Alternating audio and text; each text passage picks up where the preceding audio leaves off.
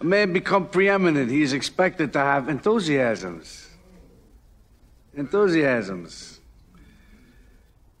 Enthusiasms. What are mine? What draws my admiration? What is that which gives me joy? James. Music. Baseball.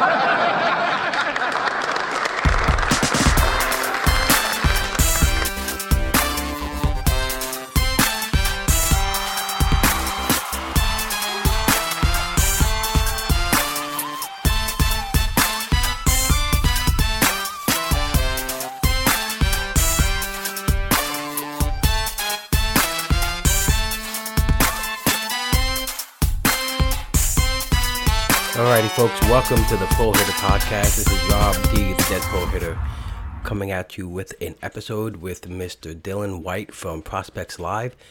Dylan is awesome person, most importantly, and has incredible knowledge, not only in the prospects world, but in the redraft world as well. And we get into talking a little bit about what he offers on the Prospect Live Patreon site and some of the tools he developed there to rate prospects and how they measure up to historical players from history and how we can project them going forward skill-wise. So he does some awesome stuff. So I highly recommend anyone who doesn't have a Patreon to Prospect Live to sign up. It'll help you a lot in dynasty leagues and redraft leagues, in-season moves, everything. Helps with everything. We also get into projections. Dylan uses projections heavily, and he describes why he does so and how he ranks his players. We go into some redraft strategies, how we're doing, how we're preparing for the run environment and such, and roster construction. We talk about some redraft prospects for draft and hold. We touch on Riley Green for a little bit, which was interesting, and Nolan Gorman.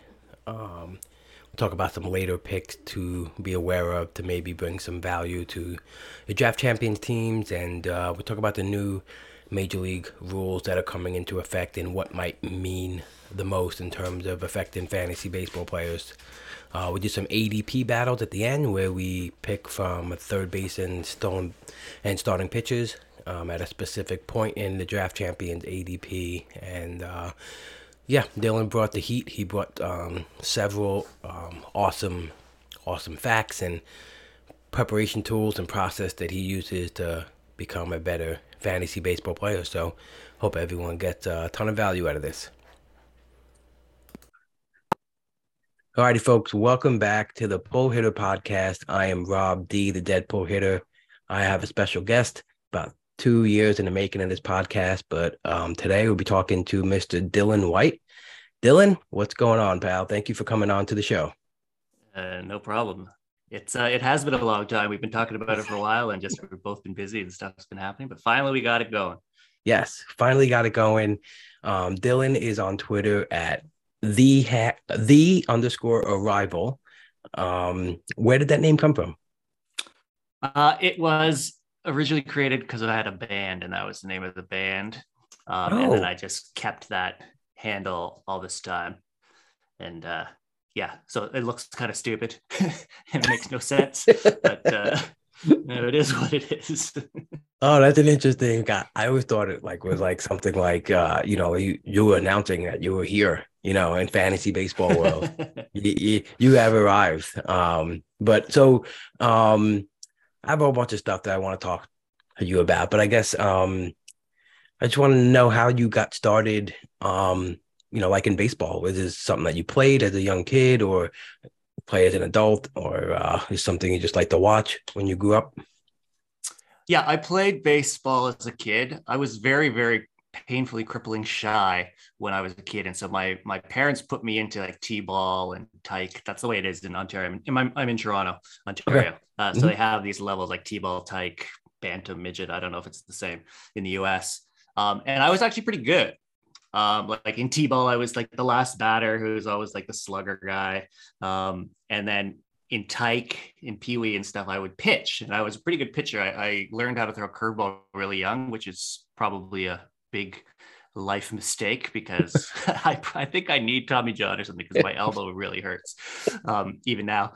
And so I played baseball, and in high school I played baseball. I pitched as well. I was terrible. Like I'm a kind of very skinny kid, and I was very slight, and like could barely do 10 push-ups or whatever. But with my savvy and moxie, I was able to get batters out. And I was sort of like a student of the game too. I really liked, as you probably know from interacting with me in fantasy baseball, I'm sort of like analytical and like try to find like the intellectual side of the game and where to exploit and try to find strategies that way. So I never coached. I never played in college. Definitely not as good at that. But I always play like co-ed company softball whenever there's a team, or like the residents at university. I'd play on their teams and stuff. So yeah, and then the Jays had a couple good runs there that I was peripherally aware of, and so Toronto was a team for a while, like a big baseball team here for Canada, obviously. And then I fell off the map for baseball completely. Like I said, I was in a band. I was playing, like pursuing music, and I like stopped watching baseball for like probably like from 2004 to 2010, like zero. I don't know anything about what happened in that time. And then we used to play fantasy baseball in high school. And my buddy who was in that high school league, he contacted me outside of like after university and stuff and said, hey, I'm in this league, this fantasy baseball league. You want to join? We're looking for players. I'm like, oh yeah, I haven't done this forever. And so I joined in it was the year that it was like Trout or Miggy who was the first pick. They weren't sure. Mm-hmm. Like, there was that debate. Yep. I ended up getting first pick. So this is the first league I played in after not playing for years. I didn't know anything about anything. I'm trying to find projections and like, how do you even like, I don't know anything about anything. And I ended up picking Trout at 1-1, and I ended up winning the league. And so I got a taste for it. And I'm like, I think, maybe I could like really study and spend some time. I can do better and better. And I like want to learn projections and how do you calculate dollar values, all this stuff. From what I remember was in its infancy. Like I didn't know like replacement value, and I'm like, what is this? And position scarcity, what is all this? And I'm like learning and then in 2014, that same high school friend is a commissioner of a league.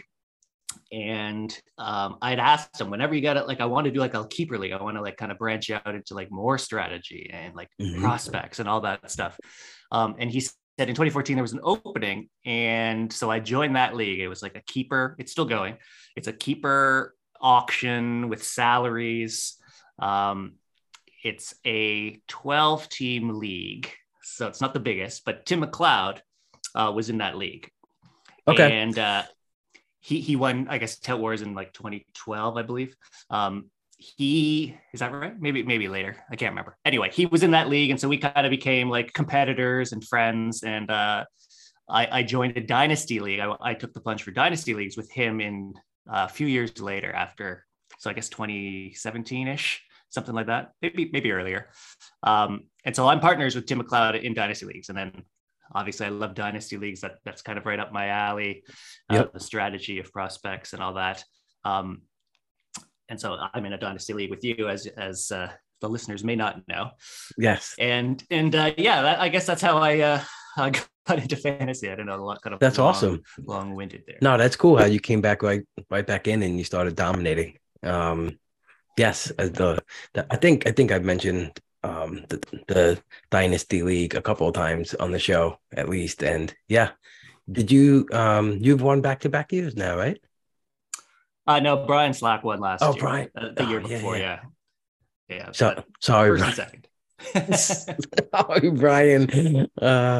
Yeah, it's interesting because it's like I joined that league with Steve Weimer. We took over 2 teams. We did a little dispersion draft, and I was like, cool. This was my first, big dynasty league. I had one at home. My original league was a keeper league, just like yours too, 12 team auction, salaries, all that fun stuff. And that's great. I love that so much. Like it still has such a big piece of my heart because of, it's just special. I know everyone in the league. I know their tendencies. I know who they, like one guy drafts two $20 catchers every single year. One guy gets three $20 closers every single year, So it's like, I love having a part of that. But yeah, the Dynasty League, man, that was really intimidating.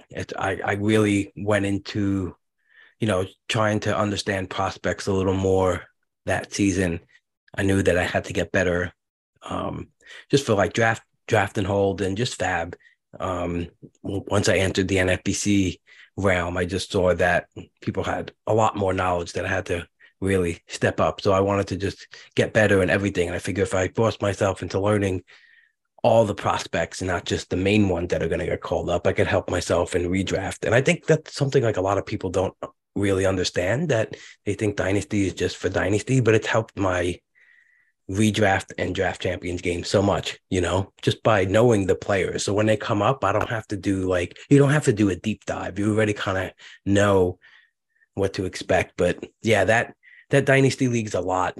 I feel like there's the 3 or 4 of you up top, and there's like 4 or 5 at the bottom that are going to stay at the bottom for a while. And then it's just everybody in the middle, but I was proud of myself. I think I went from like 19 to 11th this year or something like that.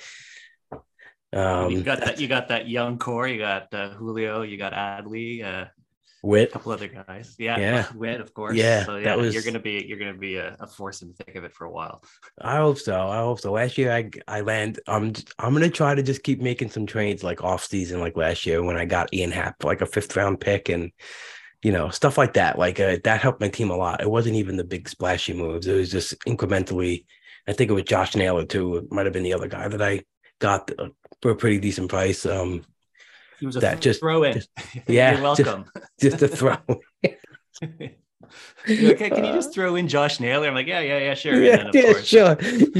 I have 200 points. Don't worry, it's no big deal. I can afford them. Oh man, but all right, that's cool. So you write and do podcasting for Prospects Live, which is a phenomenal website, Patreon. If any of the listeners are not familiar with Prospects Live, you definitely should be. I feel like you really, as a whole, you and all your colleagues there have just really brought on like something cool with not only the covering of all the prospects, but all the tools that you've implemented, like even the availability of some of stats or metric that you just can't find, and it's really awesome. I just think it's probably one of the better investments for the $10 a month that you can really get, that'll cover everything that you guys have. So how did you get involved with Prospects Live? And I guess, like, did you want to do content, or and I know some of the tools that you developed, I was always wondering, like, if it was like, did one cause the other? Like, did your Robo Scout tool, which we're going to talk about, like get you to want to do content, or did you start doing content and say, like, I have to develop some cool tool to like really distinguish myself? That's a good question. The Robo Scout came out just out of necessity of being able to compete in dynasty leagues. I wanted to see if I needed to learn about prospects like my own. I wanted to be able to do it, not have to rely on like Prospects Live or Baseball America to update their prospect list halfway through. It was a bit of it wasn't as rich, the online content for prospects back then. And so like right now you can find it anywhere basically. So I just I tried to use math and stats to see if I can project or predict what prospects would do well.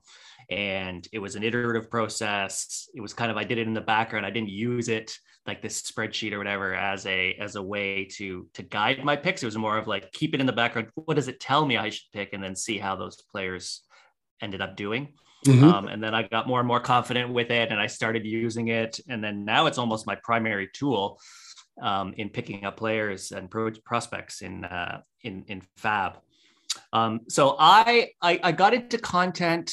It was through Tim McLeod again, with Rich Wilson's Prospects 361. Yep. That website. Yep. Mm-hmm. So they have their weekly. I think it's now like semi-weekly. They do a lot of podcasts now. They had their thing, and then Rich and I talked, and I came on. I was kind of doing more of like an analytical bent. He's a scout who went to scouting school, and his niche and his sweet spot is scouting and prospects. He's also a dynasty player for a long time. He's a commissioner in many leagues. But I was kind of coming in from the analytical side, which wasn't that big on his website at the time. So I wrote a couple articles, did a couple podcasts, and then it kind of wasn't. I got too busy and I couldn't do it, and it kind of I stopped. And then Smada was in our dynasty league. I don't know. Was he in the league when you joined? Was he still on the Yes. league? Yes. Yeah. So I knew him through there basically. And, we talk every so often on Twitter and stuff.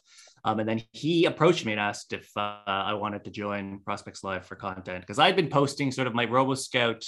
I called it the formula at the time on Twitter. Yep. And I was just like, these are the top 10 guys or whatever. I wanted to keep it close to the chest because I didn't want, I wanted to use it for myself. And so I posted what I thought it was interesting or cool, or I'd already grabbed the guys that I'm going to be posting about. And I guess Smada and Eddie and them liked what I was doing, and kind of liked the fact that I was coming from a data side and coming up with prospects. And they're extremely strong on the scouting side. They're extremely strong on the amateur side and the draft side. And I guess it was more like I was kind of adding a new angle that would sort of enhance and supplement the content they were giving. So I joined them, and RoboScout was folded into them.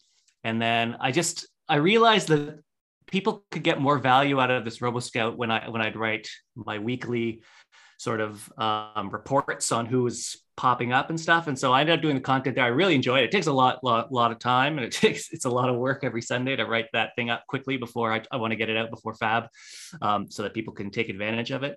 But it's very rewarding. I seem to get a lot of good feedback that they like those weekly articles. Yeah, absolutely. I mean, I think in our league that we're so, there's not that many guys that are readily available, but when it does pop up on the sheet, and now, you guys have the integrated, roster tool on the site, which is huge. You can just download your rosters into the site, and it'll show who's available, and instantly you could see the RoboScout scores. And I think it's really cool.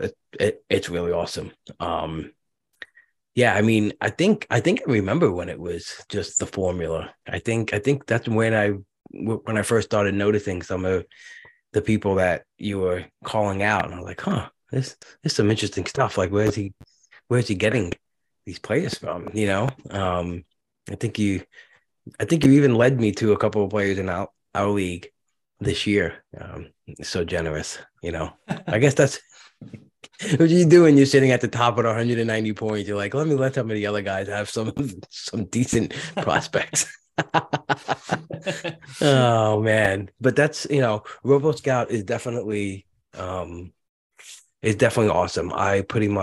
That's my first go-to for like the prospects. I'll look at that. I'll look at the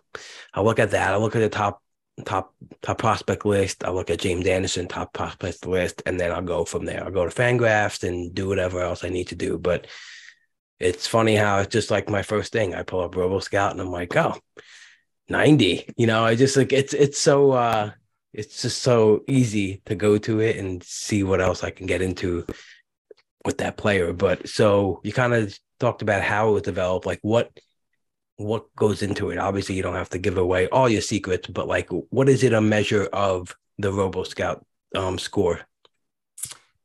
Yeah. So basically the premise is minor league stats are predictive of major league performance. That's well documented. Clay Davenport's been doing it. Dan Zaborski with Zips. Steamer does it for the prospects who are close to making it to the majors, the higher levels. And you see like Jordan Rosenblum, who is now part of the Dynasty team on Prospects Live. He's done some work on like how aging curves and level, I call them level curves. It's like how a double A player who's doing this is expected to do in the majors. So it's basically kind of incorporating all that stuff. So like walk rate and strikeout rate and WRC plus are quite sticky going from minors to majors. They kind of fit the curves with fewer error bands than some other things like stolen bases, for example. So it's just kind of like I take all that, I see who's doing well at each level. I kind of apply these rough curves to them. I incorporate park factors where I can. So, guy who's hitting 20 home runs, but he's in a hitter's park, that may actually be 15 home runs, quote unquote. And then I regress as well. So someone who's doing well in like 80 at bats compared to someone doing well in 400 at bats, I kind of regress it to kind of smooth out the ups and downs of small sample size. And then I end up giving a score for the entire level. So all AAA, they all get a score, all AA get a score, et cetera. And I just scale it 0 to 100 just because I wanted it to be intuitive. Smada and I went back and forth for a long time trying to figure out what's the most kind of intuitive way to use this. Because I know what a single A guy will quote unquote do in AA, you can make a master sheet, but what ends up happening is like all those single A guys have terrible scores. Mm-hmm. And so it kind of didn't really want that because people will be like, well, there's like, he's 400th on this list. And why would I want to take Jackson Churio or whatever? But when he's number one in single A at the time, that's someone you may want to get. So depending on your window of contention and, what kind of roster you want to construct in your dynasty league, you can pick and choose. So anyway, that's how we chose it. We chose a 0 to 100 score for each level. I think that's basically the premise. It's more of it's data driven only. No scouting comes into it. And so it just purely gives a number. And then my article kind of, I distill, like I incorporate sort of the scouting element saying, well, this is a catcher and he has nowhere to play. So maybe don't pick him, even though he has a 100, or this guy's a 16-year-old pitcher in the complex. And so, there's going to be a high attrition rate that he may not even make it. So don't jump out and get him. And I kind of judiciously and subjectively pick who I think are good targets or who are interesting, or even buzz from other industry outlets saying, you're hearing a lot about this guy, so let me do a dive. And it's like, well, RoboScout doesn't really like him, and these are the reasons why. So yeah, I mean, that's the gist of RoboScout. That's awesome. That's so cool how you really regress things for like a guy, like you said, that has a lot of at bats or a little at bats, and the park factors. I think that's so huge too. That's such a big thing that I can't really get a number on. We could look at what going on in those leagues, and like, Brandon Pfaadt, like he's one of these guys like that I picked in draft champions because I just feel like, well, if he could strike people out, it's got to be better where the balls won't be flying out of the park, but exactly. Yeah, but just to have a number on all these, on all the players, it's really cool. And I know that when it first came out, it was Throbo Scout for pitchers, right? And then you just, yeah. I really love that. Like that. I remember reading that and just being like, oh, that's so clever. Throbo Scout. That's really, we staggered the implementation. Like first RoboScout, the hitters came out, and then the pitching RoboScout. It just sounded boring to say pitching RoboScout, so RoboScout. Yeah, RoboScout it is. What do you think is like the best use of the tool itself, the RoboScout, and can you get what can you get from it if you use it just even in a redraft league in season? That's a great question. I think personally, for me, the best use of it is to find guys before other people are onto them. Because I do that regression and I'm constantly calculating every week how a player is doing relative to the rest of the crowd, guys pop up soon. And like, so someone like James, who who's amazing, obviously, he'll update his prospect list, but like once a month. Or Eric Cross does it every so often, or Michael Halpern on Imaginary Brick Wall. He does it pretty regularly too. But it's still like there's a lag between when they make their new rankings and like real time data. So I think that for me for Dynasty is the biggest advantage using RoboScout, because it'll pick guys up very quickly. For redraft, I think it's sort of applying that same premise. If someone's doing well and you've never heard of them, there's chances that your league mates have never heard of them either. So if Sean Bouchard or someone is doing well in AAA, there's a high chance that he may get called up to the majors that year. So I think in a couple of my articles, I talked about how like the top pitchers in AAA were a bunch of people. I can't remember the names, but I'm like 8 of those 10 were called up like within a month, right. Even names you'd never heard of and stuff.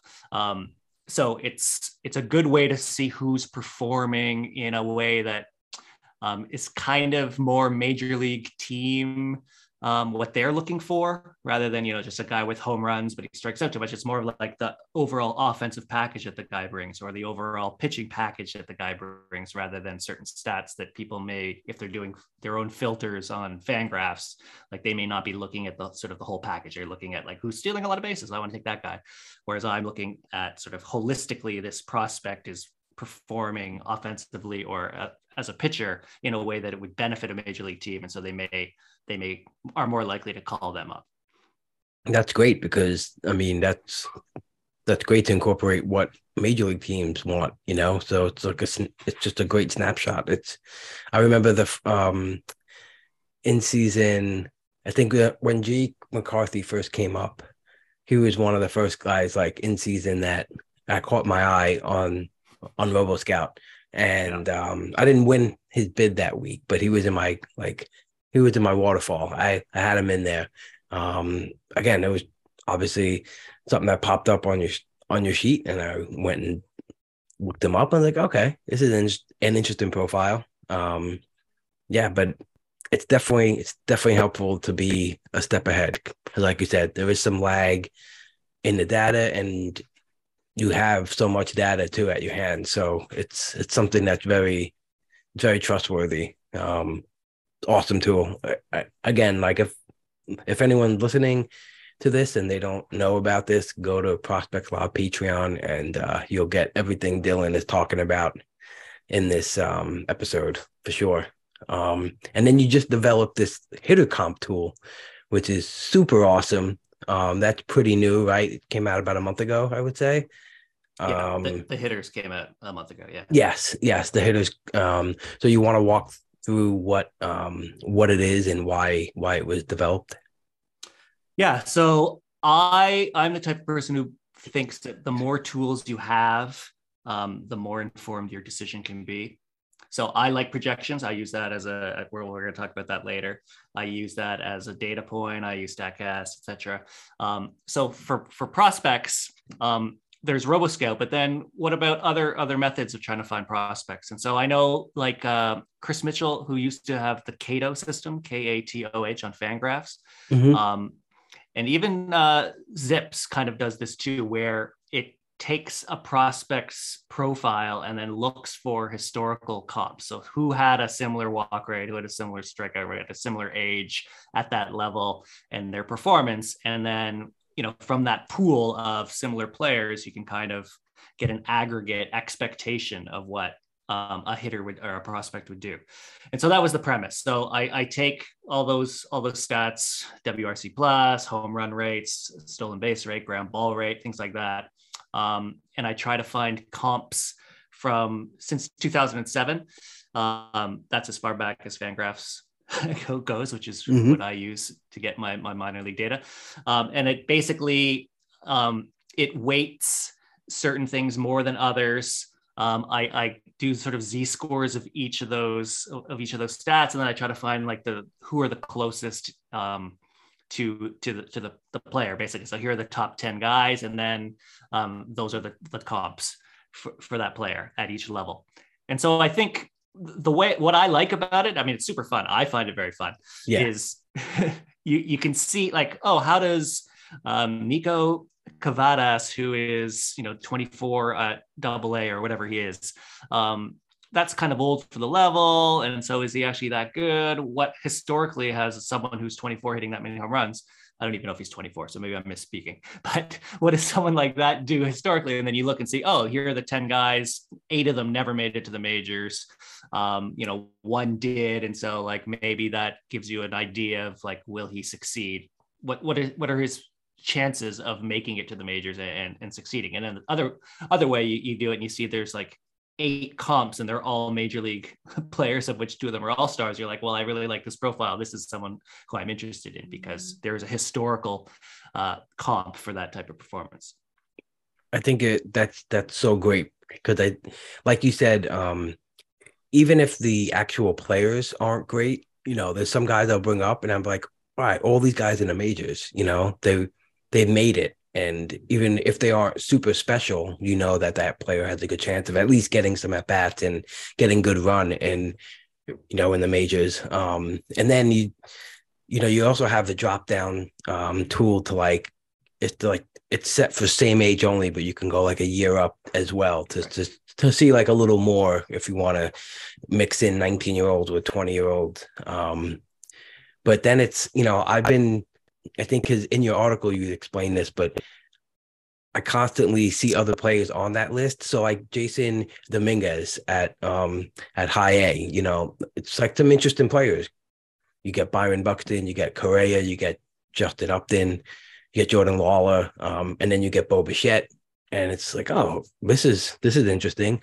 And then I just been having fun going to those players' specific years, So I'll go to Buxton in 2013 and like, whoa, like it's so cool because that'll spit back like different players, forward and back. That it's just awesome. Like I think the first night that it came out, I spent a lot of time just doing that, just doing like you said, just going from like random player in a random year and seeing, because it works backward and forward like that. And it was just like, wow, it's a really awesome tool. And like you said, it encapsulates so many things: Ks, walk percentage, OPS, ISO, WRC, all this.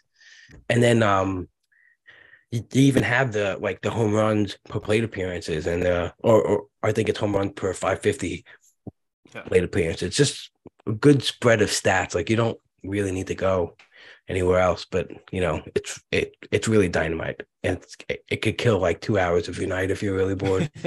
For sure. It's like the rabbit holes you're talking about. You look at Buxton and then you're like, another name pops up, you're like, oh yeah, and then you check that name, and then you check the name or the same name but the year before to see like what kind of like how did he progress and what was his evolution. Like you look at Randall Grichuk and you see how he did in 2 different years, for example, and he just, exactly like you said, it spits it out so fast. I was telling Smada, because he kind of did the front end, that it's just like, it's so fast that it's so easy. Like on my spreadsheet that I originally had it on, you have to like copy, paste, sort, and then filter out the age, and it just takes forever. But this, you just like literally press a button, it's like bing, and then the media is up there, it's color coded, and it's so quick fun. It really is, man. It's so lightning quick, and one of the quickest things that runs on my computer. It's so funny you said that. It's yeah, it's awesome. And like, it's helping a lot with my later picks in Draft Champions too. Not obviously the Robo Scout tool helps as well, but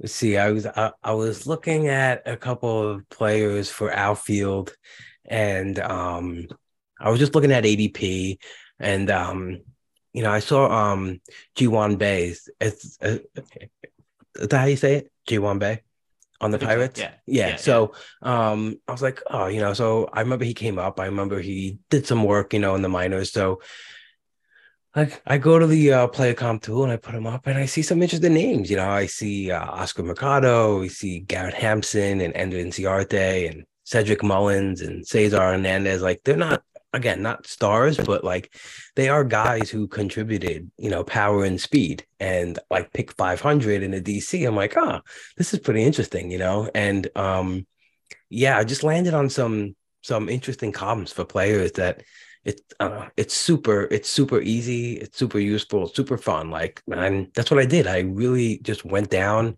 ADP and I was just trying to figure out like, okay, who is this player like, and just trying to get a better read on, who you might be picking.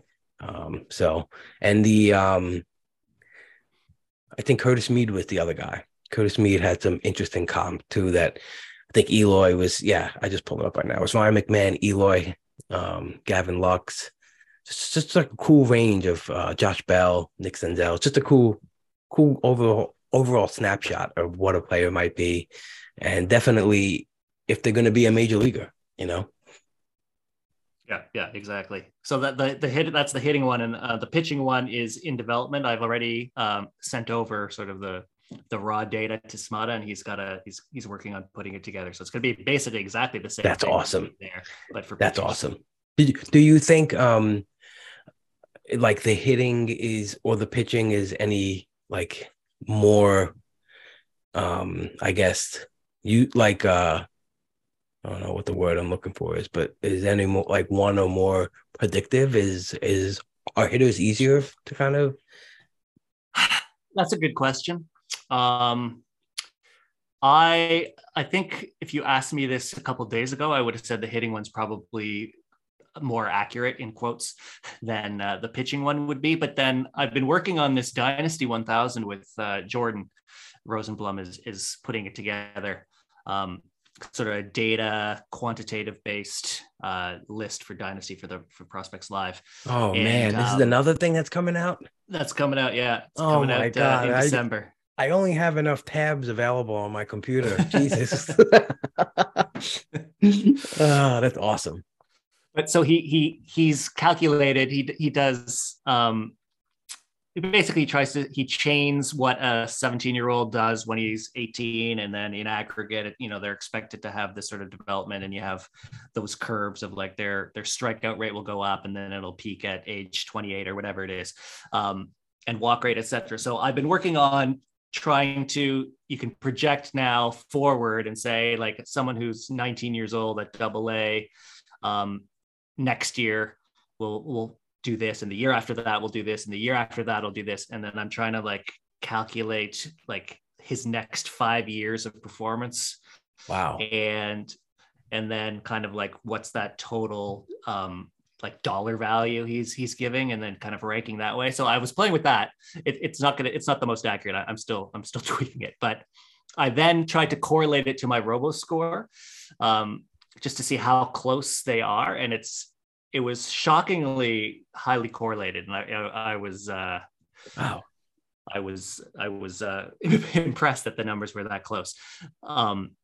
But yeah, I think the gist is there isn't that much data that is available. Strikeout rate, walk rate, strikeout minus walk rate, xFIP, FIP, all that stuff. You're going to, because those are correlated to major league performance on some level, and we're both kind of using the same tools. Of course, they're going to kind of match, and like you'd rather have a 20-year-old than a 24-year-old who's performing the same way, that sort of thing. So it kind of obviously makes sense that the younger player is going to do better than the older player if they have the same performance. But I was pleasantly surprised at how well they kind of like the RoboScore kind of matched the expected 5-year output of a player in the majors. So to answer your question, I don't know which one will be better, if it's hitters right. or pitchers. I think, like I said, it's just another input.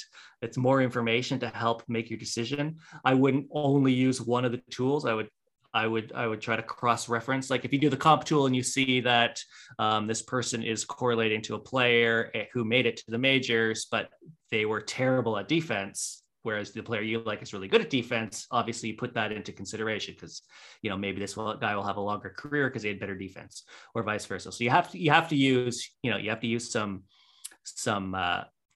decision making mm-hmm. to see how you're going to best use these tools. Like I would rely only on one, but I do think that they are valuable having them in your tool belt, so to speak.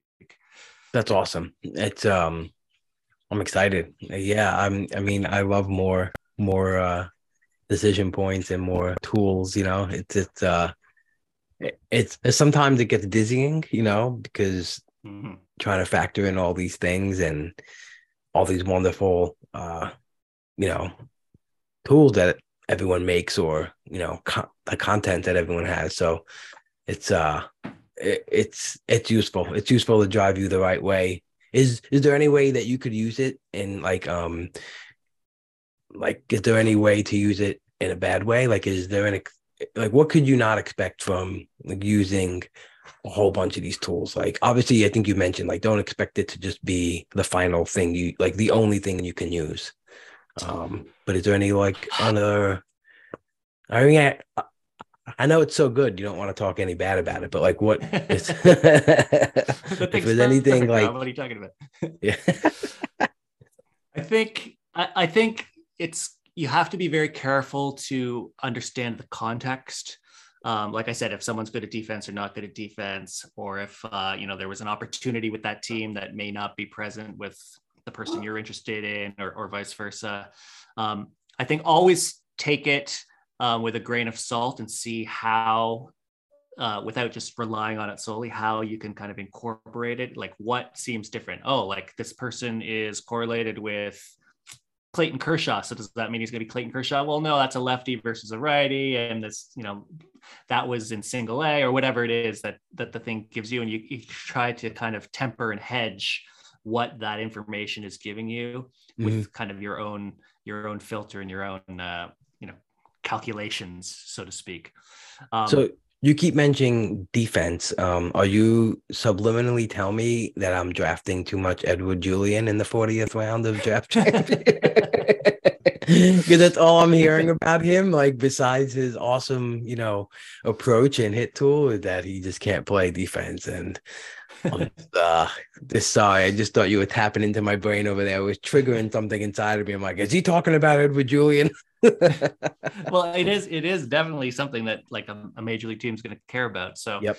Yeah. it, like, someone who has a 80 WRC plus but could steal a lot of bases may not get the playing time to get those stolen bases, for example. Right. So it's definitely something that isn't captured just going by data. So it is something that I always, it's funny you say that, because I do try to remind myself to, what's their defense? What's the defense? What's their defense? Right. Because right. I'm only looking at the number that says, oh, this guy's going to hit this many home runs or whatever. But will he get to play to get those home runs? And now too, like without the shift, I think there's going to be some more re-emphasizing on that up the middle defense that kind of went away with the, we'll just throw Mike Moustakas at second. Right. Yeah, exactly. It's kind of going to be a little bit, I don't know if all the Nick Ahmeds of the world are going to come back, but, I think someone did some work on Twitter that I saw. I think it was the pitching bot guy, Cameron Grove. Mm-hmm. He did some work on what I think second base was his thing. Like, what would they would need? They're going to need more range than prior, and a lot of it. So it's going to be interesting. I mean, we'll talk about that in a little bit about the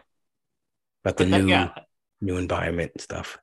But exactly to your point, like the comps, like maybe back in 2012, if you're comping to Byron Buxton or Randall Grichuk, the environment back then was different.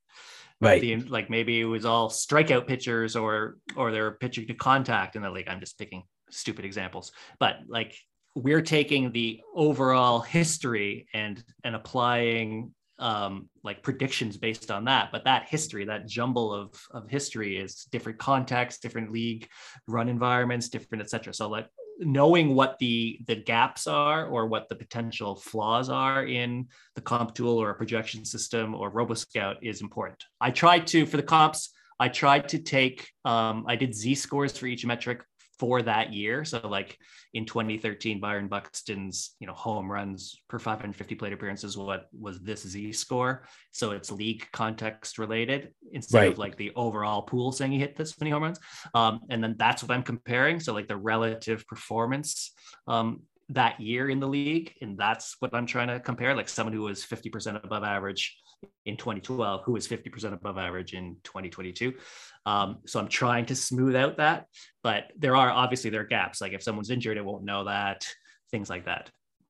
That's awesome, man. That's so much stuff that's packed inside there. I mean, that's so awesome that you can do that and figure it out and help poor bastards like me who can't do anything on a spreadsheet but copy and paste and put some colors in every now and then. That's cool, man. That's awesome. That's really awesome. Yeah, so projections. I know from listening to your podcast and you're constantly having to tell Eddie, and I know I'm bringing up Steamer again, but that always gets me laughing, because I'm sure I guess maybe it's like a little inside joke too, like, all right, enough with the Steamer, Dylan, but it's you having to explain yourself over again, like why you're saying it is funny. But so tell me, I guess, how did you get drawn to the projections? How do you use it and get the best out of it? And do you make your own? I don't make my own, so yet, but like I said, with what all the work that Jordan was doing for this dynasty thing, I'm going to try to see if I can incorporate it somehow. All his, leverage all his work into my own personal thing.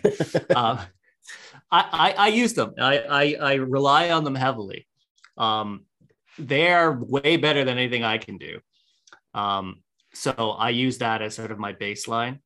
I think like they are much smarter than me and they have much more history and like they're dedicated to doing that type of thing. So I use that as my baseline. That's where I start. I take the projections. I play with the playing time because that's, as we all know, very, very important. But I use them knowing that they're not going to be accurate, but they're going to be a good snapshot and sort of the best we have of what that like sort of rate performance is going to expected to be that year. So I take those into my spreadsheets and then I tweak them with playing time. I do my own sort of side calculations on things, which I use as like a tiebreaker. So I'll look at like StatCast and I've done some work on like what seems to be correlated. And then if I'm torn between two players, I'll look at their StatCast and see what my numbers say would be the guy who's the tiebreaker. So I kind of use the projections as my main source. I tweak them with some of my own things. And then I use like StatCast and other stuff as sort of my tiebreaker. Cool. So like you're using like a correlation like between like what max EV does for a player, performance, stuff like that. Yeah, exactly. So like Gotcha. you see that eat max EV and barrel rate and walks and strikeouts are correlated to WRC plus and next year's WRC plus at some R squared correlation. And so I'll just use that and say this is what their predicted expected WRC plus will be. And I'm not using that as gospel, but I can see it. If someone's showing up as it should have been 140 and someone's showing up it should have been 110, then I'm gonna lean towards the 140 guy. Gotcha. Yeah. What's your thoughts on max EV? Some people like really push hard to try to say it's useless, and some people, find that there's value in it. So how do you lean with it? I know Eno cites it because this work, I can't remember who it was, but they had shown that max EV was the highest correlation to next year's, I think, OPS. Every time I do it, like I had StatCast data from the minors from last year and the year before, and it has average EV like 50th percentile, 75th percentile, 90th percentile in max. Mm-hmm. And if you try to correlate to like the next year's things, it always like in one case max EV is the best, in the other case the average EV is the best, in another case 75th is the best. So it's always changing.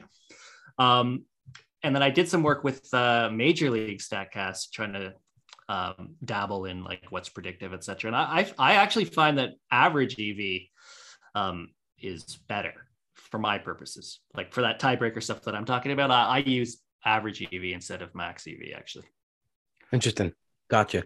Yeah, I think too. I think a lot of people are just on the assumption that it's just always gonna be useful for power and like power only. But I just feel like there's certain ways to use it that it could be helpful. Not it's like, and I think that's what the expectancy is that that on its own, it has to do something on its own, but it could always be paired up with other things, to really get a better picture of it. But yeah, I mean, I'm kind of drawn to it in some ways, for sure. Well, I think it's useful. I mean, it definitely Yeah, shows like, the potential that this person can hit a ball that hard. And so right. that's obviously useful. Yep, But 100%. if he got lucky, if someone threw a meatball, et cetera, like maybe that's not indicative of what he's going to be doing in game all the time. Hmm. And what if it was, into the ground instead of like at the appropriate launch angle that you want? Right. It may not be that useful. It's just maybe showing his potential strength in quotes, but like, how's that going to manifest in a game? I know there's so much stuff like, this, like the bat speed and the bat angle stuff. It's just, I know that's on the cusp and it's ready to like take over next. It's ready to take over our brains next. And I always wonder like how much further is it going to move the needle?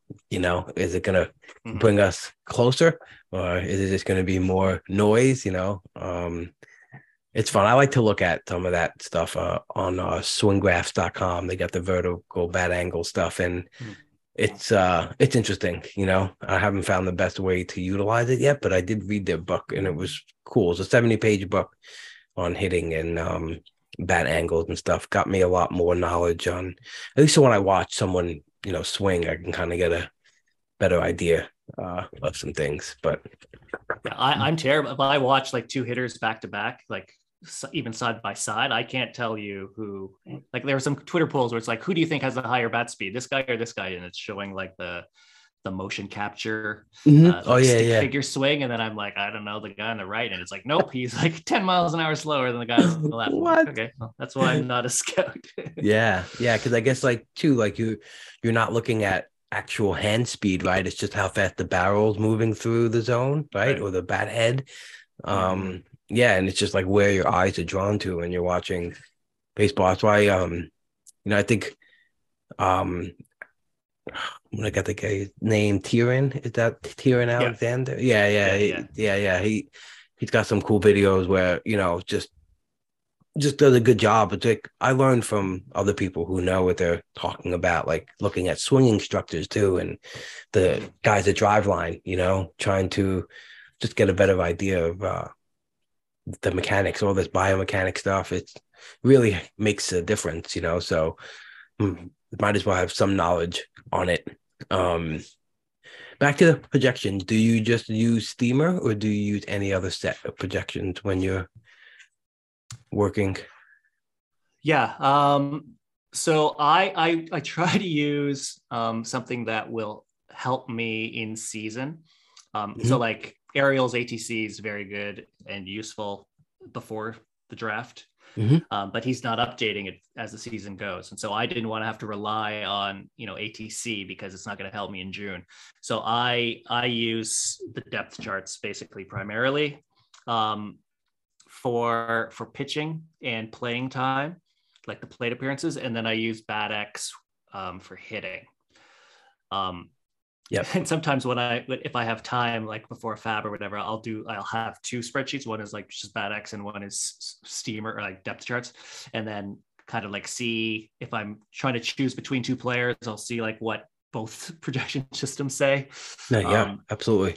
And then I make my decision that way. But one last thing about projections too, like even if someone doesn't think projections are that useful, other people do. So your guys you're competing against, they're using projection systems. They're like, maybe not 100% of them are, but that is a good gauge for the market, just the way ADP is a good gauge. Like obviously you're not going to necessarily agree with ADP as that's the rankings, but it's information to help you make your choices and selections and decisions, because other people using ADP, other people using projection systems, that you can then tailor your response and your decisions based on that. So that's why I find them so useful, because I know a lot of people are using them, and I try to highlight in Prospects Live as I kept hammering that, like these guys like Matt Mervis and Jose Miranda, all these guys who have really good Steamer projections are going to get drafted in draft and holds, and that's going to have people talking about them, and so grab them as prospects because they will now be worth more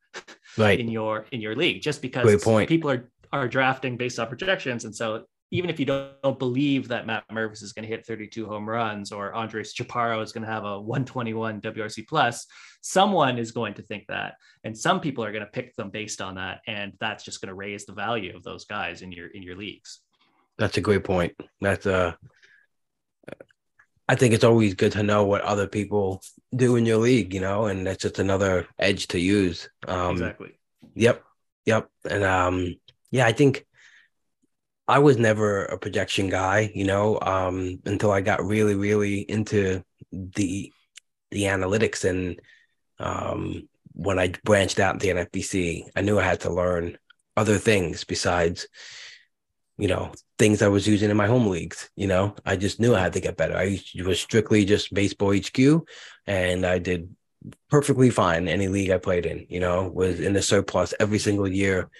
And then as I played my first year in the NFBC, even though I won the draft champions overall, I got smoked in my main event, in the fab leagues. And I was just like, wow, how do these guys are operating differently? They're on a different level, they're figuring out different things. And I started talking more to Phil Dussault and Steve Weimer, and, and started reading the book, The Process, with Jeff Zimmerman and Tanner Bell, and start learning about all these different ways to rank people, and, just really put in work to understand what they were. And so the projection side of things was, I was just like a skills guy. I just love to look at the skills, and that's kind of how I used to draft. And then I think people miss what the projections are trying to tell us, because that's how I learned too. It's just, if you're just expecting that to be the end result, then you have to learn. You have to think a little harder, that's not the purpose. And also too, I'll see people on Twitter, look at this guy's steamer pitching projection, they must be smoking, and it's like, yeah, so maybe you think like the innings pitch might be off, but like there's certain systems that do things really well, like the Bat X might project, Ks per 9 really like on point, so like, and so might look at a overall, be like, oh, this guy's not striking out 180, batters. Then you might just disagree with the innings pitched, but take some time to look at the rate stats and what they're showing you, could maybe it's just the playing time that you're not agreeing with, and so yeah, I just I always feel like, because I learned that way, I know that I used to be that way. My first dive into it was, what are these projections telling me? And then I would look at it and be like, oh, this is dumb.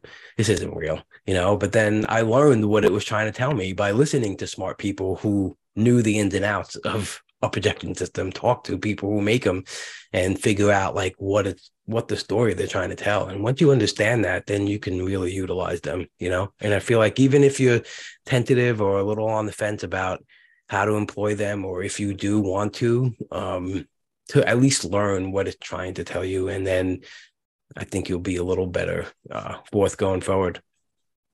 Yeah, no, all that stuff, 100% agree. I mean, the thing that really solidified it for me was I took like 2021 in this example, 2021 WOBA, ex-WOBA, WOBACon, ex-WOBACon, and see what predicted 2022 WOBA the best. Okay. And then I'm like, wait a sec, I have the Steamer preseason projection WOBA for 2022, and it vastly outperformed all those like WOBA, ex-WOBA from the previous year. Like, so I'm like, okay, well, they know what they're doing. I'm not going to come up with something better. Right. So who am I to argue with it? So like if someone has their own projection system, which does it better than these projection systems, then they would be cleaning up every year, in my opinion. Obviously, injuries and stuff, but I'm not going to reinvent the wheel. These guys know what they're doing, and they've been doing it for a while. I will make my tweaks based on what I think the gaps are. If they didn't know that Daniel Bard now throws 100 miles an hour, or Miles Mikolas was in Korea for the last few years, and wasn't injured, or someone was injured, like all those things, I will make what I think are adjustments. I don't know how much to make those adjustments, but I will make some adjustments based on that, knowing that, the projections are not aware of those contexts or those situations. But I use them just as, like I said, as the baseline to understand this guy's relatively better than this guy, and then I can make my decisions based on that. That's so well said, because if you know that, if you kind of can see what they might be missing. I think a couple of years ago it was with Giolito, projections were so high still because it still had in his like really bad year, not realizing that the pitch mix change was real. And that's what I think they're starting to, or will start to, if they don't already. I don't know how much weight they put into it, but I know Derek Hardy's talked about how a lot the StatCast, is influencing the pitch mix and stuff. So they're starting to capture it, for sure. I don't know how much, but yeah, like you said, I think finding the gaps is where it is. It's like if you just plug something in, a set into, SGP or whatever you're using, and you just draft, and you're doing it wrong. Like you said, you go through the playing time and adjust that if you think it's wrong. If you think Edouard Julien can get 400 at bats, or anything like that, it's definitely meaningful to go through it and change it to your specifications. So what's your expectations for prospect projections? Like I don't know. Do you think that her projection systems are changing the way they might be projecting younger players based on like them getting called up quicker or anything like that? That's a good question. I think the projection systems that project prospects are pretty good, but I think the error bands are much higher. There's way more variance just because the prospects are so young. A lot can change.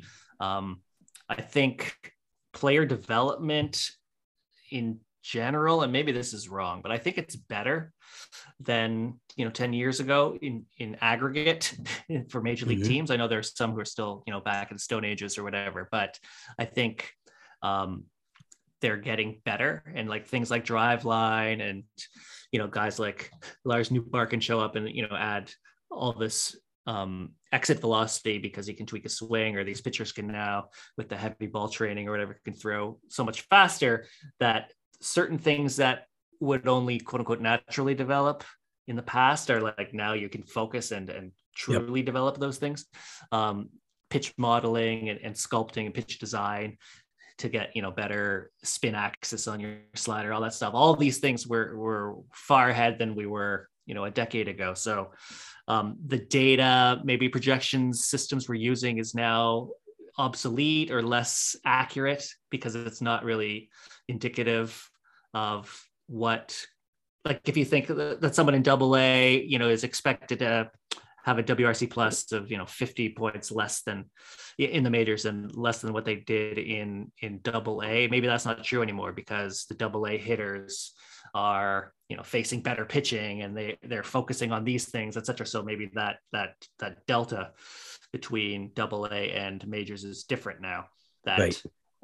Projection systems aren't accounting for. So I noticed, this is purely anecdotal, that the Steamer projections this year during 2022 of prospects were their WRC pluses were so high. Like the Andres Chaparro, like I said, is so high, and like Vinny Pasquantino is going to be like the 10th best WRC plus, and like Kyle Manzardo is like 120 or something like that. Like these guys, like that's like those are elite hitting, and they haven't even had a single plate appearance in the majors. Right. And I feel that the only explanation is that they are accounting for the things I'm talking about, that they're finding a new context, and that minor league hitters are better than they've been in the past. And right. So they're going to perform better in the majors when they make it. That's purely anecdotal, and I have no evidence to support that. But I just noticed that all these WRC pluses were so high on these prospects for Steamer projections, and so I think they must be I don't think it's an error. I think that that's what their translations are showing, that from AAA to and AA to the majors are different than what they've been in the past. That's interesting. That's interesting. I did notice a couple. I did notice Manzardo's again because that was third first baseman in a draft champions, and I'm looking at him and um it was just it's interesting because they're mixed in with really like the elite players, so you can't miss it. Like even doing a Steamer 600, like just you see some of these players that are popping up and you're like, wait, who's this guy? And that's funny you mentioned Chaparro's name because I thought it was just like a misprint. I was like, when I put it into a spreadsheet, I was like, who? Wait a minute, what? Did I click the right tab? It's yeah, and I just wonder if like how many, how influenced it is by just seeing like Michael Harris and Grissom just come up and from not having any experience at AAA and just being able to really perform well on a major league scale. So it's fascinating. It's fascinating. It definitely is eye opening for sure. Mm-hmm. Let's talk about some redraft stuff. Actually, you know what? I actually want to ask you a quick question while we're on the projections for prospects. How do you think they're adjusting for the stolen base environment? Because I know like last year it was pretty aggressive in the minor leagues, right? Because of the new rules and there's a little bit of an uptick. So do you expect like the projections to pick that up and adjust for the stolen base rate, for rookies and prospects? I hope so. I hope they will. I don't know yet. Yeah.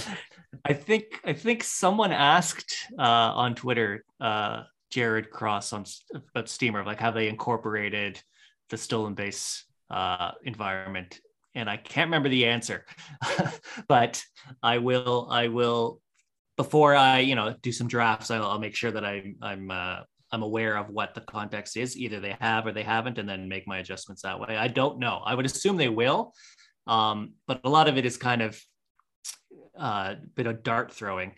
You don't really know how much weight to put on it, etc.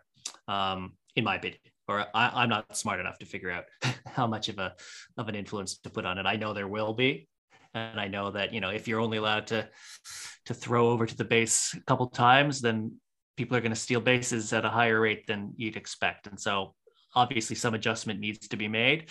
I don't know what that adjustment is, so I'm hoping that the smarter people are going to do it. Yeah. So I don't have to think about it. Yeah, me too. I hope that for sure. Because I can't figure it out, I know that I can't, but I know there will be some smart people who have already adjusted for it and incorporated it into their models or whatever. It's just so hard. I feel like too, like, I don't know, you got to go and watch a little bit of these guys too. I don't know how to explain that, but I think stolen bases is you got to watch a guy steal a base too to kind of have any influence on what you expect him to do when he comes into the major leagues. There's so much stuff. There's so much stuff to incorporate. All right. So yeah, redraft stuff. You're prepping for this year's draft. How are you adjusting for last year's offensive decline with the new ball and the humidors? Are you expecting a similar MLB environment this year?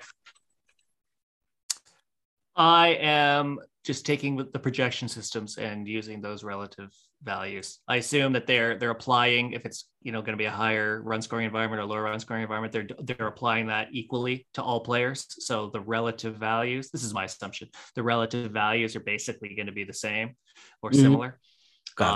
So I'm just taking what the projection systems are saying relative. So Gunnar Henderson versus Jose Miranda, like they're the same run environment adjustment is going to be up or down to them. I don't go to the minutia of like, well, he plays in this park and like Humidor is going to do this or whatever. I just say everyone is up or down, and all my calculations of my player values are based on the player pool in general anyway. So if everyone's got the same relative adjustment, it's going to be basically similar, if that makes sense. No, that does make sense. So you use your projections and you throw them into, I think you mentioned to me that you use some sort of Z-score ranking, and a whole cool spreadsheet with estimated like percentage chance they'll be available in a certain round. It's a pretty elaborate spreadsheet that you use. Yeah. So for like TGFBI or Fab leagues in general, I kind of separate into two sections: pre-draft and then in season, right?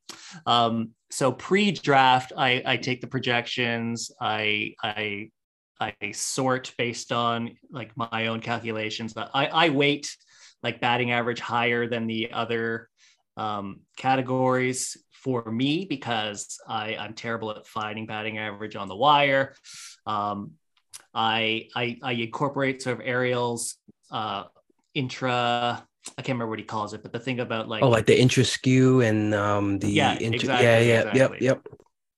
That's interesting. So I don't want to take, the Mondesi for stolen bases, because if he gets injured, then you're screwed for stolen bases. So he gets dinged by having such a high extreme Z score, since I use Z scores.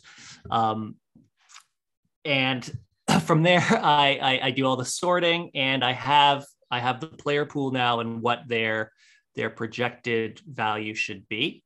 I can then tweak the playing time, the plate appearances, etc., and make the adjustments that way. And so like that gives me a snapshot of like basically who should be taken in Gladiator, because these are the guys who will have if that's their season total, that's what their dollar value that they'll bring will be. And then from that player pool, I have like the Steamer 600. What if instead of the plate appearances that I have listed, what if they all had 600 plate appearances, or what if they all had 450 plate appearances? So it's sort of like, this is now the player pool. What are their rate stats showing? Like who's actually just an accumulator because of plate appearances versus who's actually like on a per plate appearance basis actually more productive. So I actually have a number. So I have their dollar value, and then I have their like Steamer $600 value that they'd be expected to have right beside it.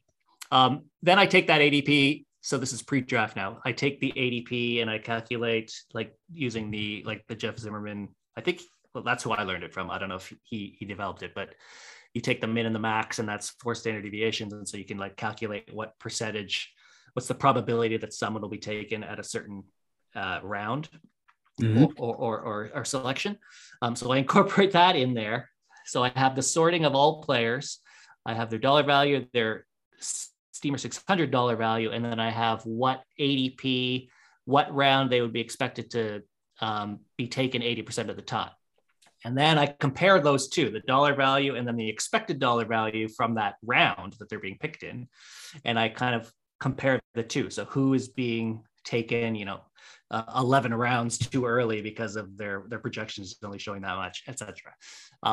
So I do all this stuff for pre-draft, where I'm trying to find where the big values, and I kind of sculpt my expected draft around that, this guy taking, Eric Hosmer in the 32nd round is actually a smarter play because he's going to give this much more dollar value. And so that's who my first baseman I'm planning to take will be, et cetera. And then I kind of sculpt around it. So I don't need a first baseman.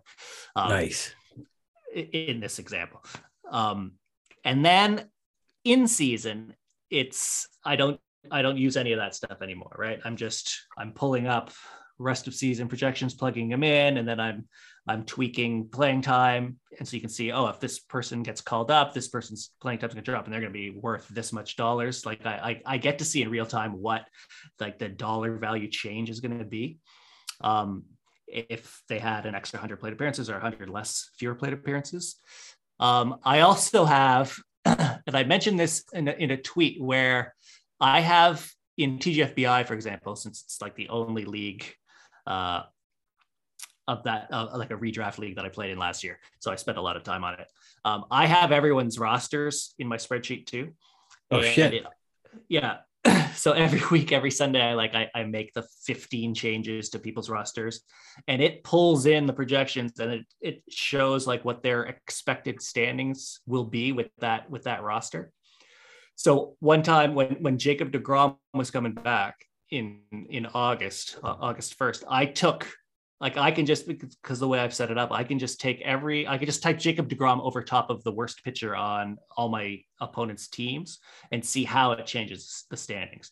So I could see, like, by getting Jacob deGrom now, and if I had him instead of Matt Barnes, I would go up 4 points in the standings, or I'll go up 3 points in the standings, or I go up 7 points in the standings. So I use that, and I'm playing with that constantly to see, like, who is, if I lost Giancarlo Stanton and I had to plug in Randall Grichuk, how much is that going to hurt me? And I see, oh, it's going to hurt me 3 points, or it actually doesn't change anything. And then, so I don't need to focus on that, on power or whatever I think Stanton gives me when I target my next fab, for example. So I have all these things that I've set up. It's taken years to get into a place where I can just kind of like copy and paste the projections, and it like plugs in all this stuff. And but I have it pretty slick. That's fascinating. I'm floored right now. That's awesome. That there's so many things in there that packed into that. But just that last point, just saying, like, maybe you're hyper focused on power, where you realize that it shouldn't be like a super, super high focus, that you could replace it in a certain way, maybe not as critical as you thought. When you just say, oh, I don't have Giancarlo Stanton anymore, it sounds like a huge, huge loss, but that's great. And just having everyone's projected standings too. So I'm assuming, because you've been a part of 2 overall races in the TGFBI the last 2 years, right? What were your final finishes in the last 2 years? Second and fifth? Second and fifth. Second and fifth. Okay. Yeah, and I was 13th in the COVID year as well. Wow. So are you using it too, like in the overall part, or are you like did you have Mike Richards and Jeff's team standings too, and seeing how their team would fluctuate, or is it just for your in your specific league? It was just for my league, but then I did. You did. I had this time on the weekend. I'm like, okay, I got to take Mike Richards' team and Jeff Zimmerman's team and Randy Haynes' team and plug them in to see like how they're expected to do. And then it actually kind of deflated me, because I'm like, oh, I can't. Even if my guys do well, I'm not going to pass them. Yeah. So I stopped doing that. This is giving me no hope. I'm not doing it to myself. Exactly. Oh man, because I mean, when it comes down to that, you have to figure out as much as you can, right? It's just, and I think, when, especially if there's a lot of money on the line in a fab league or a draft champions, like a main event, there's probably a lot of players at the top who are really just trying to figure out every single, thing of what would happen. Like, are we rooting 100%. For Liam Hendriks saves? Are we not? Like just anything that can give you like an idea of how much you're going to move in the overall standings. But that's so you've been in the race, like you're up there. What has helped you the most get there? Has it been your drafting, or has it been your in-season play? And also too, what's your so I know you mentioned you have a rest of the season sheet too, so are you always looking for the best rest of season value, or are you kind of like a streamer type too, that you're finding like max players in a week and stuff like that? I don't subscribe to Razzball, their player rater and their Hitatron and all that. I probably should, because it'll save me a lot of time, I'm sure. So in 2021, when I finished second in the overall to Tanner Bell, I should have won the overall, because I didn't think I had a chance. And so I was just hoping to win my league, and I made terrible decisions. Like there was one week in August, like Alex Wood and Matt Barnes both got COVID. And I just kept them in I didn't bother dropping them, didn't bother replacing them. I looked at my league standings and said, I'm not going to lose. Like, I don't need to replace them. I can just keep them. And I just I just took the 0. without thinking, well, if I had, 6 more strikeouts, I would have won the overall or whatever it is. Because I didn't think, it's my own mistake, because I didn't think I had a chance. And so I didn't play for it. So I kick myself for that. So I wanted to not have that happen this year. So I was playing week to week. I was trying to maximize week to week. And I think it actually kind of hurt me, because I know these leagues it's like a weekly. You can look at it and frame it as being a weekly league, but it's also, it's like, I don't know how to explain it. I don't want to drop Giancarlo Stanton this 1 week to pick up someone who's actually going to play 4 games. Obviously, this is going to be a stupid example, because next week now I don't have Stanton, and Stanton will be better than this guy. And I can't count on me, Dylan, to always be able to maximize and optimize and find someone who's going to be a better choice. So it's like in that example, it's 2 weeks to 2 weeks, and then it's 3 weeks to 3 weeks. So it's like, what's the best collection of weeks is what I'm trying to accomplish, if that makes sense. So because I draft in a way where, like, I want a bench replacement player who I think is useful. If someone gets injured, it's hard for me to drop someone, because I've sculpted my roster to be like, I don't know how to explain it. I don't have like a position that I just churn and I can always plug in. I do, but I don't have 2. I guess, let me put it that way. Yeah. So I'm loath to drop someone like Randall Grichuk, who I keep saying, because he will be useful in the weeks where they're playing in Coors, and he will be valuable. I don't want to lose him and then not be able to get him back. But this is what I'm talking about now, because I dropped Stephen Kwan, I dropped Clay Holmes, I dropped all these players last year in TGFBI because I was trying to maximize that week. And I dropped Stephen Kwan for Asturi Ruiz, thinking if I can get this stolen base possible mother load, that will like really help me. And that's my only chance to like catch up to the guys in the overall. I think I guess what I'm trying to say is it went against my style of play. And so I'm going to look at it this year as maybe not go so much on the churning and the dropping and trying to maximize, and just kind of stick with who I think are good. And only if it's like they're out for a long time and it's clearly a mistake to hold them on my roster, then I drop them. Like I don't want to try to get that razor thin thing of dropping that one guy to get 2% better for the week with the risk that it's a 50% drop if I chose wrong, if that makes any sense. No, that makes sense, because you really have to kind of know a little bit ahead of time if you're going to be using this player from like a week or 2 or 3, and like you said, you can make that wrong drop or try to get too cute. I definitely happened a lot this year I think early in the season too, I made a mistake with Thairo Estrada.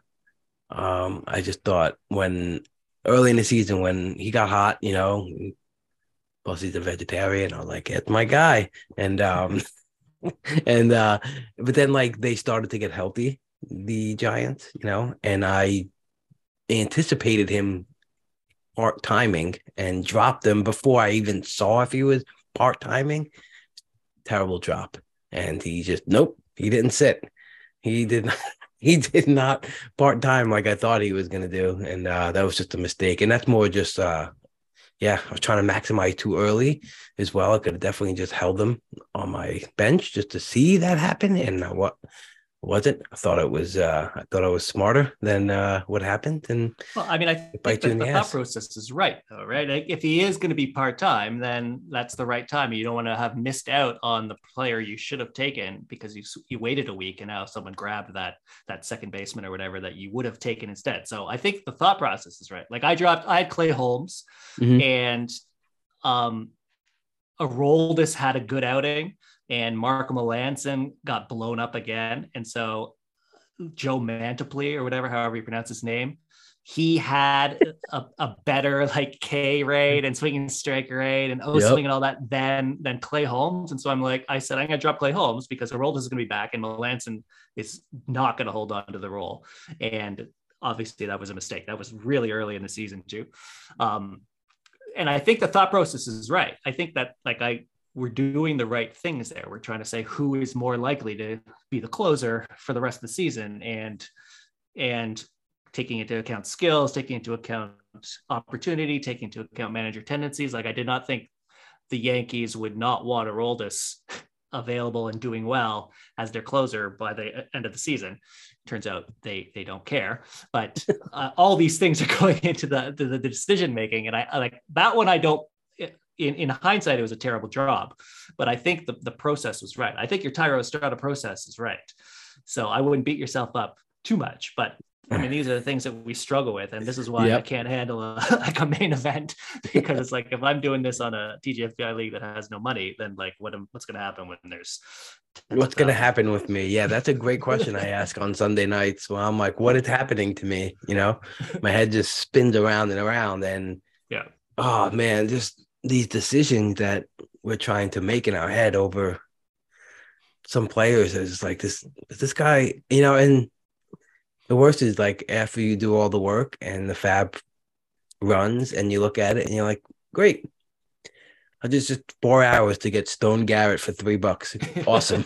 You know, like it's like, what did I do? Like what is this? What is this life? 100%. Yes. And I'm only in 5 leagues. Like I only played 5 leagues in total. And it's like the amount of time I spent agonizing over the minutia. It's like, I don't know. I couldn't do 10 leagues. I couldn't do high stakes leagues. I mean, maybe I could, but it's just, you could. You have a lot going on in your process, and the stuff that you have set up to guide you. I think that's exactly what you need right now, you know? And I think you have it. So I think you should get involved for sure. The world wants to see it. So I want to hit on some redraft prospects I know you don't play draft and hold leagues, but obviously right now that's the biggest thing for the NFBC, the draft champions, 50-round draft and hold, the Gladiator, the new format that is 23, you know, you starting team and that's it. And then so obviously there's a lot less, you know, prospect hunting there, and also the NFBC 50s, which is a draft champion, but with 12 teams instead of 15 teams. So I was like just looking at some ADP from the early drafts last year compared to the early drafts this year, and it just seems like this year there's a lot more of push for prospects. Not so much like, oh, they're all going earlier, but it seems like there's a lot more of later darts being thrown on prospects versus, you know, like the Cesar Hernandezes of the world, you know, where you'll get 500, you know, empty plate appearances. So I don't know. It just seems like a lot of guys like Ricky Tiedemann on the Blue Jays, you know, I think he's 19 only, right? And he's been drafted in like 85% of leagues already. These guys like Jordan Lawler pretty much going in every single draft, and even like some lower end guys that I guess maybe people just realize that, you know, they have a path to playing time, but like Connor Norby on the Orioles, he just seems like last year where these players might have been more like, okay, like I'll wait until this round to take them. Now, like in round 40, 42, you know, I'm on my seat to like make sure I get a shot at them because they're going earlier and they're going more consistently. So I guess that's kind of playing to what we're saying about the younger kids that are, you know, kind of being a little more ready to play, and it's taken a hold, you know, in this I don't know, but have you had a chance to look at some ADP and kind of like maybe see that if that's something that you know like can pick up? Yeah, I did look at the ADPs here, and yeah, I mean there are some ones that are curious. I think I think we got spoiled last year, like Bobby Witt and O'Neal Cruz and like all these guys, Gunnar Henderson, Adley Rushman, and Julio, of course, they Mhm. all just like blew projections out of the water. Michael Harris, Vaughn Grissom, all these guys performed extraordinarily well. So I think we as humans are terrible at we over adjust, and we with the recency bias as like this is what's going to happen. So I don't want to miss out on the Julio and I don't want to miss out on the Michael Harris. And so I can't. I'm going to push up all these guys, these spec prospects. So I think that's what we're doing here. That, or at least that's what I'm worried we as a collective are doing here. Mhm. So yeah, I think I look at these picks here and I see some guys aren't on the 40 man, which is it's not the end of the world, but like there are going to be people ahead of them on the depth chart likely. So Right. like Connor Norby, Colton Cowser, they're not on the 40 man, but I think like Joey Ortiz is. And so I think he would be more likely to get the playing time before these guys. Not that they can't leapfrog him. Obviously that is possible. But I think it's just too risky to make that pick. But I look at the Steamer 600, like Zach Veen, who I don't think is going to make it to the majors this year, or if he does, it's maybe 100 at bats or something. He has a Steamer 600, according to my thing, of $14. So he's actually pretty valuable if he makes it up. But I don't think he's going to make it up. Right. So I don't know if I would waste a quote unquote a selection on him. So I don't know if I answered your question. No, I think you did, and I think talking about the 40 man is definitely right thing to do. Probably something I don't do enough, admittedly. But it's funny because you mentioned Joey Ortiz, but he was just in James Anderson's new article on RotoWire, and Nice. he actually has been the only person to pick him in Draft Champions this year. Yeah, so that's a good call out right there for sure, because you have to know those things, you know.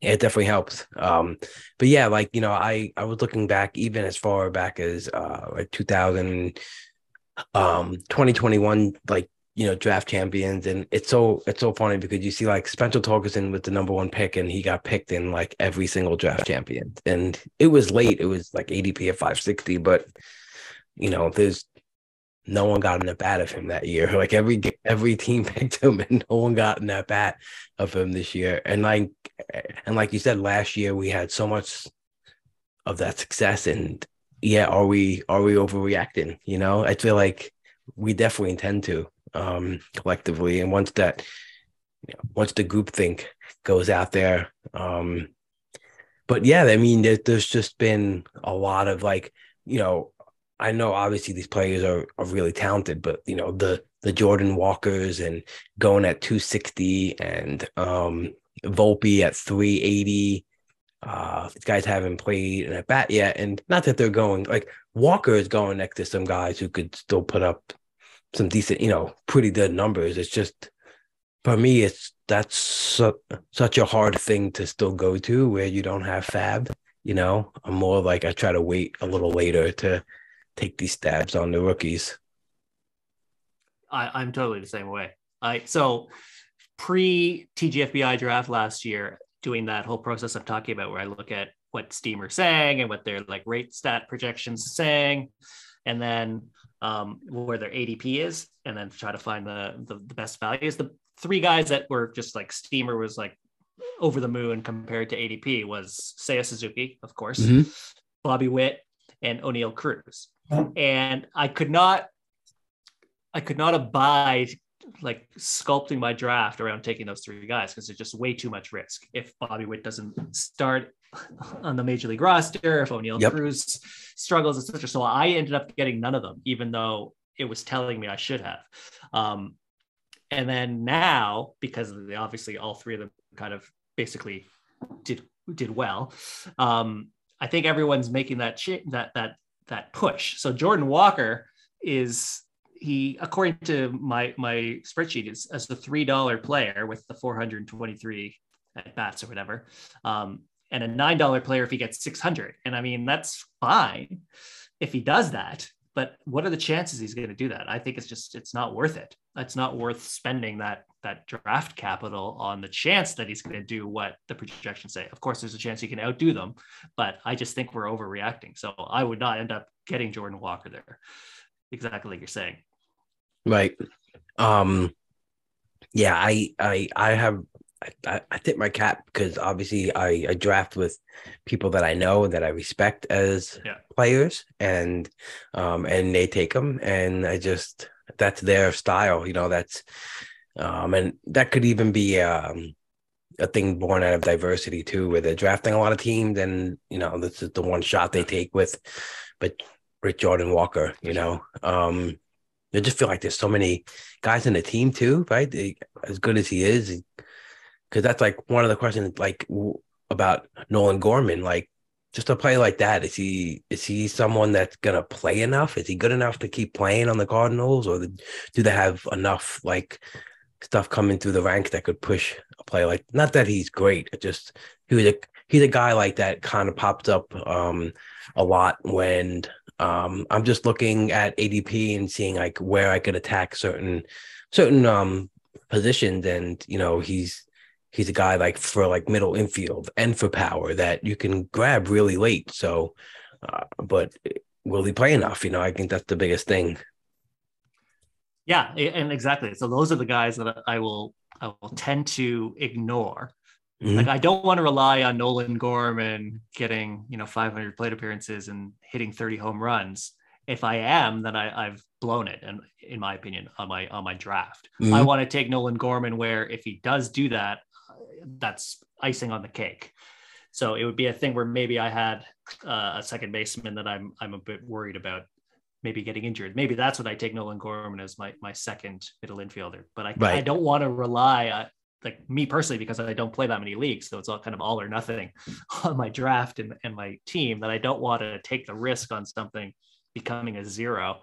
And I don't want to have to rely on that person hitting their projection for me to compete. So it's those guys is who I end up not taking. So I may miss out on it, but I think that I'll have created enough of a baseline with my other picks that it's like, it doesn't hurt me. But I mean, I say that, but I missed out on Spencer Strider for the same reason. Yeah. And Michael Harris, Devon Grissom, because I'm like, well, I don't need them, quote unquote. And I'll take the hit if they end up becoming Spencer Strider. But in hindsight, maybe I should have taken it. So maybe it's not the right strategy, but that's just the way I play. I can't go into the season thinking, yeah, Nolan Gorman, I just need him to get 500 plate appearances, then I'm in good shape, because that makes me too uncomfortable. Right. It's interesting too, because in like full-time playing time just really drops off. And that's what I've noticed. I think a lot of people have been talking about it, and again, where a guy like Nolan Gorman goes is just a bunch of other possible playing time risk, and like next to guys like, Elvis Andrus and, Wilmer Flores. It's just an interesting spot. But playing time is definitely getting harder to get later on in the draft, which I think is why maybe another reason why people are pivoting to the prospects, just thinking like, I'd rather take a shot at a home run of this upside pick rather than, try to scramble with a bunch of, middling stats from a position player who doesn't play all the time. So, yeah, I mean, I think in the Nolan Gorman example, like I think the Cardinals were worried about his defense. And so they're in a pennant race. And so they're not playing him as much as we would hope. So I think a smart way to do it, and I haven't done this, is like maybe look at the like WAR projection per plate appearance for each of these guys. And because I think all things being equal, the guy who's expected to give the most WAR per game is going to have the higher chance of being played by the major league team. I'm not talking anything insightful here, but like that's just a good tiebreaker on like, do you think Nolan Gorman is going to have a better shot than Will Benson in the Cleveland outfield, or Will Brennan? Like, who's going to have the better chance of sticking with the major league club, who has the best shot going in would be the guy, in my opinion, with the highest WAR projection per game, because his defense is there and all the other things that he brings value to the major league club, if that makes any sense. Yeah, no, it does. All I'm doing is making a list of all these things I have to now add to a spreadsheet or look at. So fantastic. Let's see. Another guy I want to ask you about. What's your thoughts on Riley Green? Obviously got some everyday PTs leading off. But is he just going to be like an accumulator type, like an Alex Verdugo, or is there more for him in store? That's a great question. So I saw this in the agenda, and so I looked into it. So this is the process I did. So I looked at his Steam projection. It looks like $7 player, 13 home runs, 6 stolen bases, I think. I don't have it in front of me. So it's like, okay, blah, not that great. So then I looked at his minor league stats from last year, and then sort of applying the curves to see what it would have said he would be in 2023, and it was not good. And then 2021, I did the same thing. What would his 2021 data have suggested he would do in 2023 in the majors? And it was fine. And so I'm like, okay, I'm off Riley Green. But then I looked in the StatCast, so my other thing, and I looked at how he did. So what I do with the hitters for StatCast is I look at how they do against pitches, each different pitch. And okay. Nice. So it's not just this is his xWOBA. This is his xWOBA against fastballs. This is xWOBA against sliders. This is xWOBA against changeups. And then I compare his contact rate, his exit velocities, and all that against the league for that pitch. So like I look at Riley Green, who had, I have it in front of me here, 76.5% contact rate against the four-seamer. He had an xWOBA of 0.737. He had a barrel rate of 14.8%. So then I compare like that barrel rate against how the league did against four-seamers, and I get Z scores and relative weights, etc. And he actually did really well.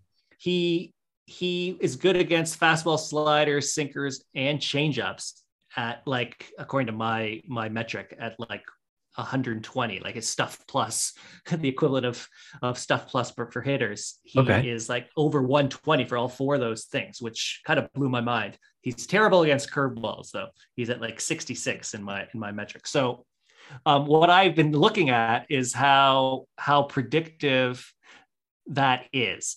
And it actually looks pretty good from what I've seen. So someone who's good, above average on a bunch of different pitches, like Yordan Alvarez is like incredible against every single pitch. Freddie Freeman is incredible against every single pitch. Bryce Harper is incredible against every single pitch. Like that makes sense to me, that these are, like, you can't get him out with just throwing him junk because he'll hammer everything. So that actually pulled me back into Riley Green. I was like, he's just an average, like you said, Alex Verdugo accumulator type.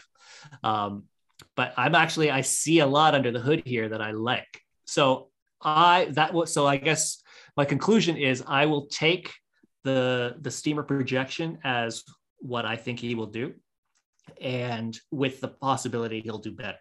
So I will draft him as a $7 outfielder with the knowing that he may do better, but I'm not going to draft him as a $10 outfielder because I'm not going to assume he's going to do better, if that makes any sense.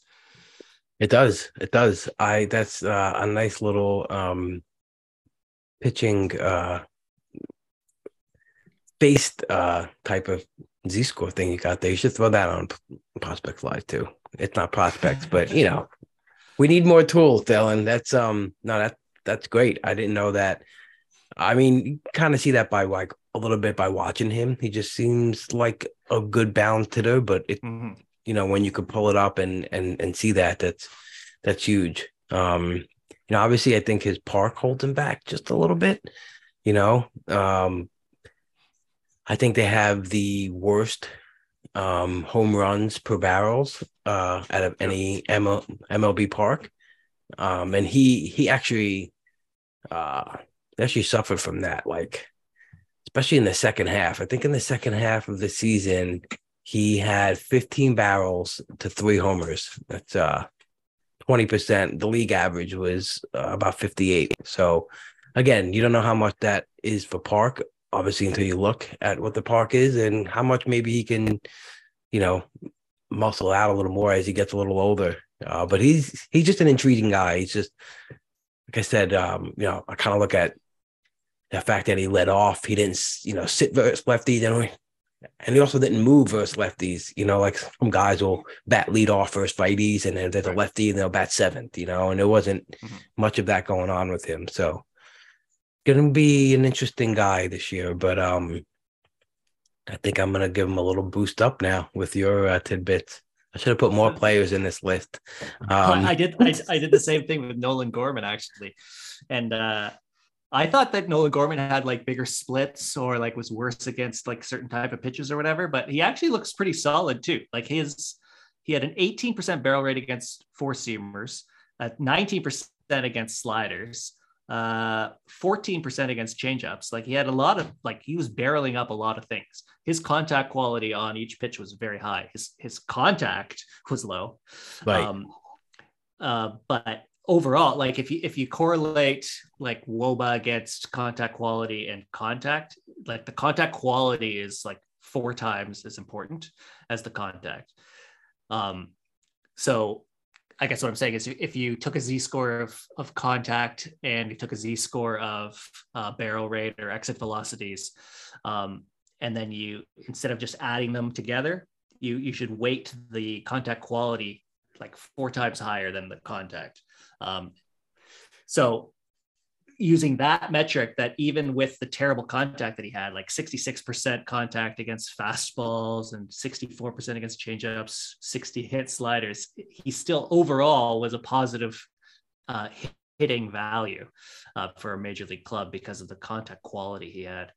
So I guess what I'm trying to say is he does look interesting. He does have so much power in the bat. I think it's just a matter of getting the contact and improving on that. Like it's against all pitches. Like he's doesn't have really a huge weakness here, it seems. So I'm pretty optimistic on Nolan Gorman long term.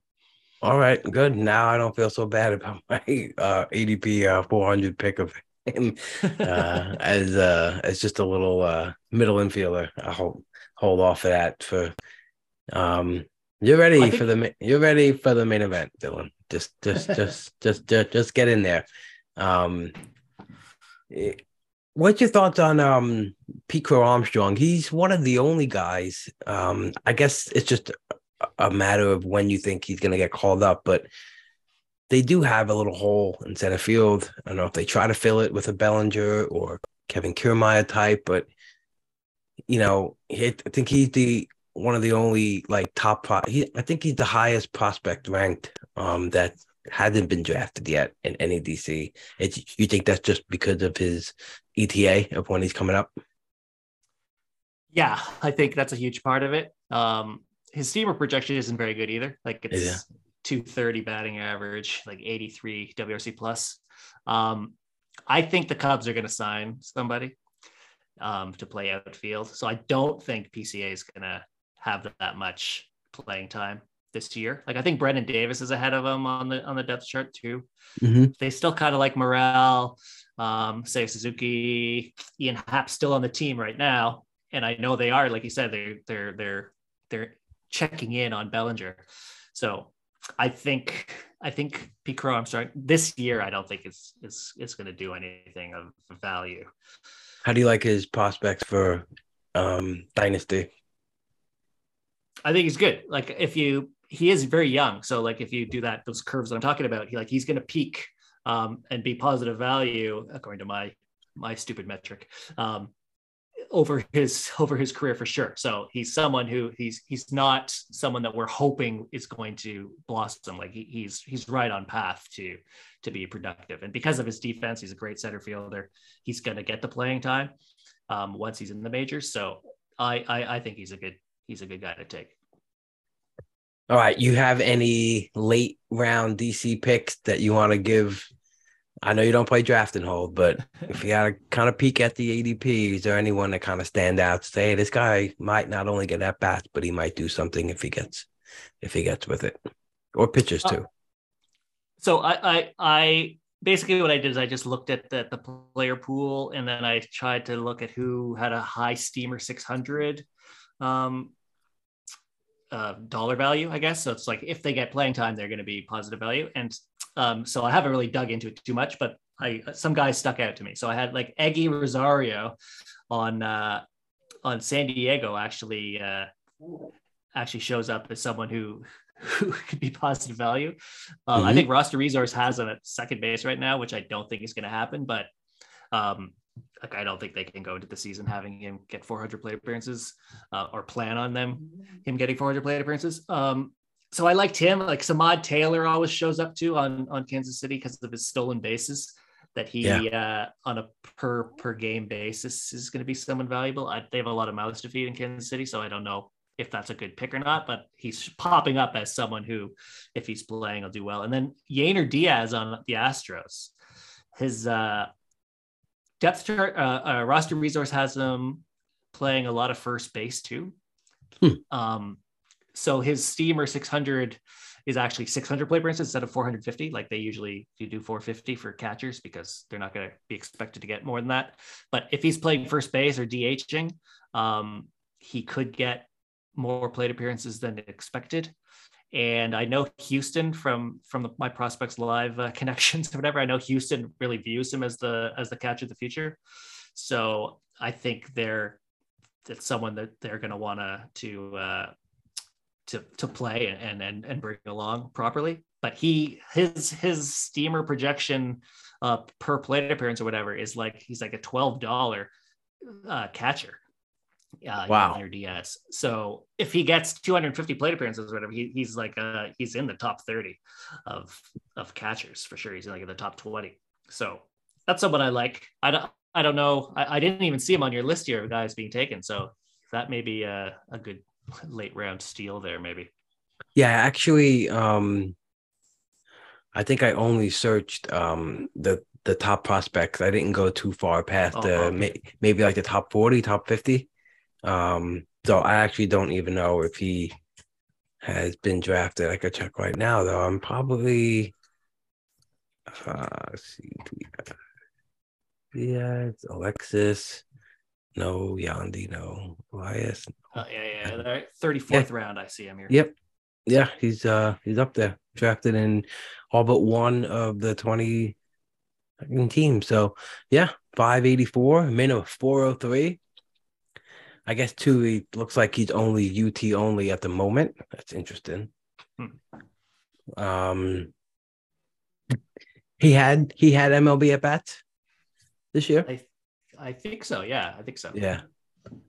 I guess he didn't play at all at catcher, and that's why he's not catcher eligible yet. Huh. Interesting. All right, so that's some pretty good names. Is there anyone who's too high on this list that you think is at risk for maybe not even getting a shot to play? I think Tiedemann, you mentioned him. Like he's not on the 40 man. They had to protect Zulueta because he was Rule 5 eligible, and so I think that just naturally puts him ahead of Tiedemann on the depth chart for the Jays. I mean, he may come up, but I don't think they're going to like count on him to be in the rotation because they're playoff bound. I think they'd ease him in the bullpen, which may be good because, you know, his rate stats will be good. But I just think it's too risky to take Tiedemann. Who else we got here? I got, Andrew Painter, I think is a bit risky. Yeah. I know he's like, his peak's going to be great, but he's only 20 or whatever. And Philly is same thing. Like they're not, I don't think they're going to rely on Andrew Painter to be in their rotation when they try to make another World Series push. I think they want him to be in their future plans for sure. But they don't want to stress him out. I saw him. Yeah. I saw him in Lakewood this year. That's pretty close to my house where the Phillies have the Blue Claws affiliate. Yeah, he's pretty dynamite. All their pitchers are really pretty good. And last year I saw Stott and Ohapi a bunch, and it was cool seeing them, make that next step and get into it's. I'm a Met fan, but it's like it's so close to me to go watch. That's my pug. She just it's dinner time, but they're gonna wait. But we got Dylan on the pod, and we're not letting him go so easily. But let me talk to you real quick about some of the new major league stuff. The shift, power, stolen bases, pitch clock, all this fun stuff like base size. What are you maybe giving more value to, I guess, to what you think might impact player performance the most? I think the shift is one that's, I think it's not easy, but it's easier than figuring out like what the pitch clock's going to do. Right. Absolutely.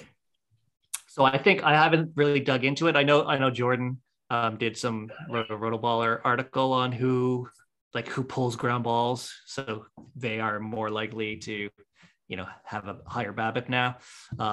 So I haven't dug into that to make those adjustments yet, but I think because expected batting average doesn't consider like the spray angle. Like I think maybe like one of the dangers of looking at X batting average compared to batting average and just saying, oh, this guy should have had a higher batting average, so I'm taking him, is because of the shift. And now with that gone, I think those two will converge more, if that makes sense. Yep. Like an X batting average may actually be a better predictor of batting average than it has been in the past because the shift is gone. And I you know what I mean?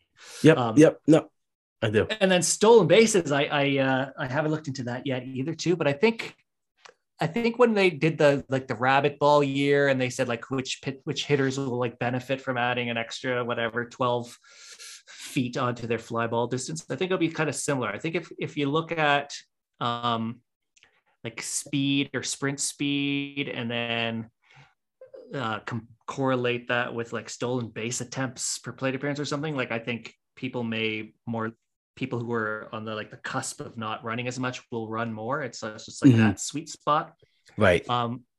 They may increase, but it's like it's so much like just splitting hairs and analysis. Like I don't know how significant it's going to be. Like I don't know if it's worth spending the time on figuring out like on trying to like predict it. Yeah. It's like if the bases are 4.5 inches closer, then like everyone's gonna have a better stolen base, right? Yeah. That's the easy bump everyone up for me. Yeah. Right. So you're thinking like those guys who like maybe steal like 5, 6, 7 bases kind of will make that jump a little more than someone who already has 20, 22 stolen bases or something like that. Yeah. Exactly. Yeah.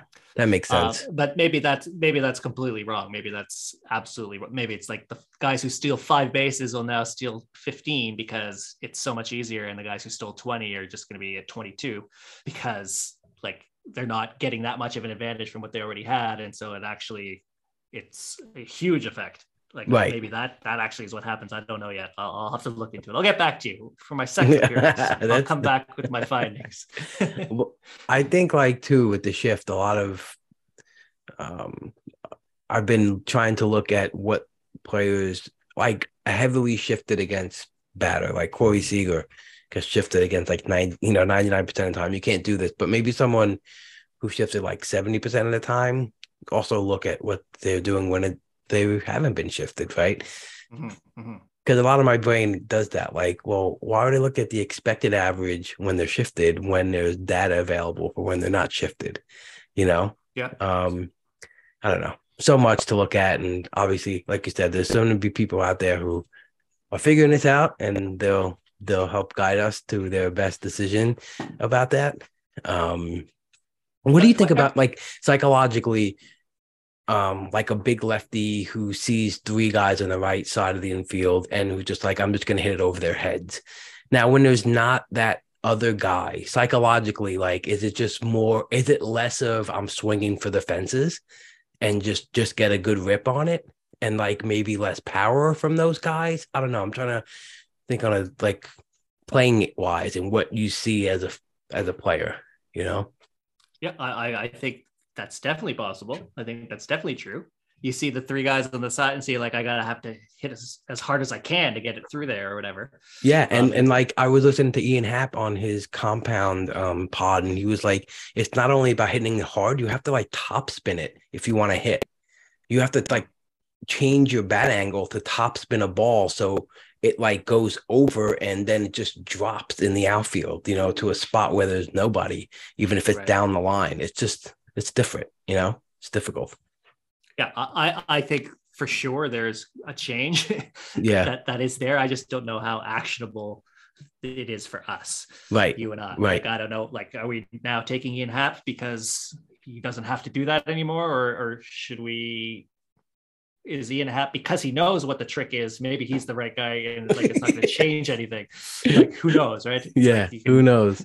That's why I like listening to these pods when like there's some major league players who are talking about the psychology of the game, or just what they're feeling when they're playing or what they see in the clubhouse. It's cool. It's cool that we can hear that kind of stuff because it's a good, like I said, it's a good divergence from looking at projections and Statcast and for sure. Yeah. So let's finish this pod off with a couple of ADP battles right now. Draft champions ADP at third base, we're looking at Brian Hayes at 149, Eugenio Suarez at 153, Max Muncy 154, Jose Miranda 162, and Matt Chapman 164. You're probably going to take the Blue Jay here, but but who do you like and maybe dislike out of this group here for 2023? I looked at these names and I'm like, these are all tough. And so I looked at a variety of sources like I said, I've been doing. So this one thing I want to talk about actually, in season, I take like the last 30 days from Fangraphs, I plug it in, I have these correlations I've done in the past of like expected WRC plus based on other things like barrel rate and slugging percentage, stuff like that. And I use that for my in-season moves. To be another input into who I think is going to do well. So I looked at these guys, Muncy, Chapman, Miranda, Suarez, Hayes, and I plugged it in to see what my in-season thing would have said, who I should take. And the number one guy actually is Max Muncy. I give him, I scale it to like the Stuff Plus scale. So I have him as a 106. And then, but then Chapman, Miranda, Suarez are all 104, 102, 102. Like they're all basically the same. So according to that, there's no difference really of who to take. So I think it depends on your roster construction. If you need batting average, I'd go Miranda. I think if you need power, I'd go Chapman or Suarez. But I'm worried more of Suarez's batting average than Chapman's. And same with Muncy. Muncy, Chapman, Suarez are all kind of the same if you want power, and you can take the hit batting average, I would take them. But if I was worried about batting average, which I usually am when I'm drafting, I'd probably take Jose Miranda. Yeah, no, batting average is definitely a thing. And like you said, that team construction, if you maybe you can afford to just slap on a power hitter and you take a Suarez and Muncy, or maybe want a little bit of multi-eligibility from Miranda or Muncy, that's available too. But yeah, it seems like Muncy just got healthy, right? I think I was even looking at his vertical bat angle, totally changed across every month of the season, so he went from being really flat to just starting to get a little more loft, and it just getting a little more healthy after not getting a surgery, but rehabbing the torn tendon. And I think there's a sweet spot for him between like last year and his big 36 home run season. I think he's still got, and like in this power starved, environment that is fantasy now, he's I think he still stays relevant. And it's definitely an interesting mix, because Brian Hayes can, he'll get 20 stolen bases, but he just pounds the ball into the ground. I still think that there's some room for him to, get a little better in that regard. But yeah, a lot of different options here. It's fun. This is like what, when I'm not drafting or just looking at player stats, it's just fun to just look at these groups, because I feel like these are I just go by the decisions I'm having to make, when I try to plan ahead. All right, so if I don't get like Bregman or Gunnar Henderson at like after 90, I'm waiting. So when I wait, who am I getting? You know? Yeah. And same thing with first base. There's a good cluster at the same amount, at like 150, 160. That's like Mountcastle and Rizzo and Christian Walker. You know, I just think when you come up to spots like this, you got to know which way you're going to lean, unless you're just Yeah. doing, a lot of teams and you just take a different guy every time, which some people do, but definitely an interesting group right there. All right, let's go to starting pitching. George Kirby at 103, Kyle Wright at 107, Logan Webb at 109, Logan Gilbert 114, Luis Severino 114, Hunter Green 116, Nestor Cortez 116, and Freddie Peralta taking a deep dive from last year to this year to 118. Anyone here stand out to you? I'm worried about Peralta injury wise. I'm worried about Kyle Wright just because he hasn't had the track record. So I like each one has their own concern. Like Nestor Cortez is great, but he kind of had the stuff at the end of the season that's kind of concerning. Mm-hmm. Luis Severino can be a stud, and but how many innings is he going to throw? Hunter Green doesn't have a track record. George Kirby doesn't have a track record. I think so. I deferred to my spreadsheet that I do in season, and I plugged in last year's full season to see who tops out the most, and it kind of blends with projections. And because I don't know who to pick here, and it's got Hunter Green at the top. That's with 168 innings projected, which I think is too high. So if I plug in, I don't know, 140 and see what happens, you think 168 is too high? He just hit 140, right, this year? Did he? I think it was. I'll look that up real quick. So that's not bad. 168, maybe that is reasonable. He only dropped a second, and second is Nestor Cortez right now. So it has Green and Cortez 1 and 2, and Logan Webb and Logan Gilbert as the bottom two, actually. But that's only based on 2022 stats. It doesn't take previous years as well and do the sort of discount rate. Gotcha. But I just thought this is what I use in season. So I take how they're doing and I plug it in and see who would be expected to do better than someone else, maybe. Mm-hmm. And that's what that's showing. So that's who I would pick if this was a fab week in June. And who am I going to take for the rest of the season? It looks like I would take Hunter Green. Well, I mean, yeah, he had 132 innings. Pretty good. But in the second half, he was, when he came back from his injury, and which was something that I really liked too, is they didn't shut him down, mm-hmm. and they had nothing to play for, but he came back and he pumped out some innings, at post injury.